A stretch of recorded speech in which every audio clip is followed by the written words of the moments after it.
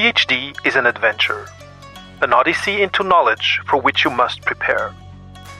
If you want tips, news, and a little humor about the PhD and about career readiness, that's what I bring you every 2 weeks here on PhD Dojo.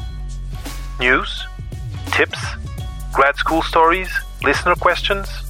Here you'll find everything to be a black belt at the PhD and beyond. Welcome to the dojo. Welcome to the third installment of the PhD Dojo series titled First Year PhD, where I share my mistakes and lessons learned during my PhD. In the last episode, I talked about building a village around you, a network of people and resources to help you with the obstacles and difficulties that are sure to come your way during your PhD. A community to make your experience of the day-to-day as a researcher the best possible. This week, I'm going to talk about the internal journey. I'm going to share 3 habits you need to develop to make sure your body and mind stay healthy throughout grad school. And at the end, I will share 1 mental obstacle that I dealt with, especially during the first year of my PhD, that a lot of us go through and, in the extreme, can undermine your whole PhD experience and even your health, especially your mental health. So, the first habit I'm going to share with you, besides eating well and hydrating, of course, is to move. Include sports in your routine, or the physical activity of your choice. For me, it was Aikido and intramural sports.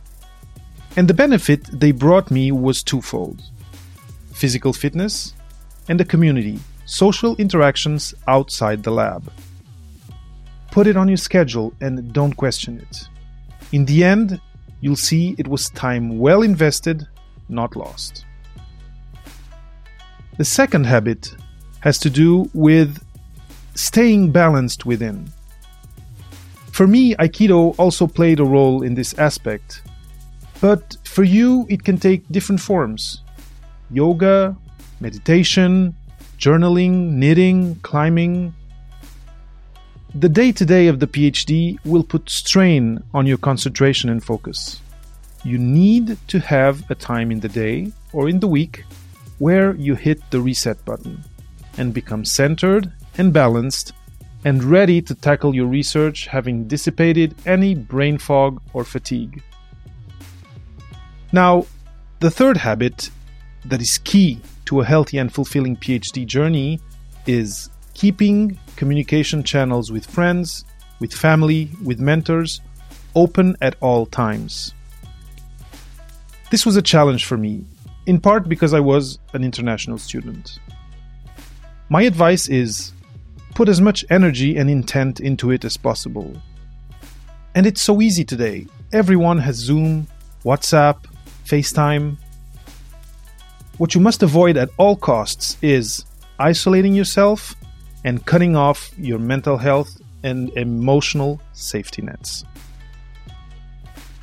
Now, I'm telling you all of this because looking back, I see I could have done much better than I did. And I told you I'd share an obstacle that a lot of us face, especially when starting your PhD. And this obstacle made me neglect these habits at the beginning of my PhD. I'm talking, of course, of the imposter phenomenon.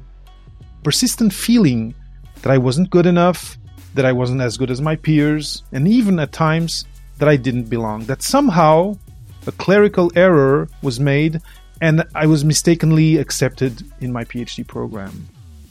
Well, today I'm here to tell you 2 things. First, the peers you're comparing yourself with.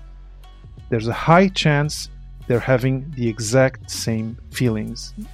A lot of us experience the imposter phenomenon, and there are probably even workshops offered where you are about it and about how to diffuse it. And to help you diffuse it, the second thing I have to tell you is the following. You applied for your program. You were accepted. You deserve to be where you are. There's been no mistake. Now, It's up to you to go learn what you need to learn and find out what you've set out to discover. And with your PhD village and your social emotional safety net, you'll be well on your way to get there. And that's it for today's episode of the PhD Dojo. I hope you enjoyed this. See you in 2 weeks. And in the meantime, stay connected and happy PhDing.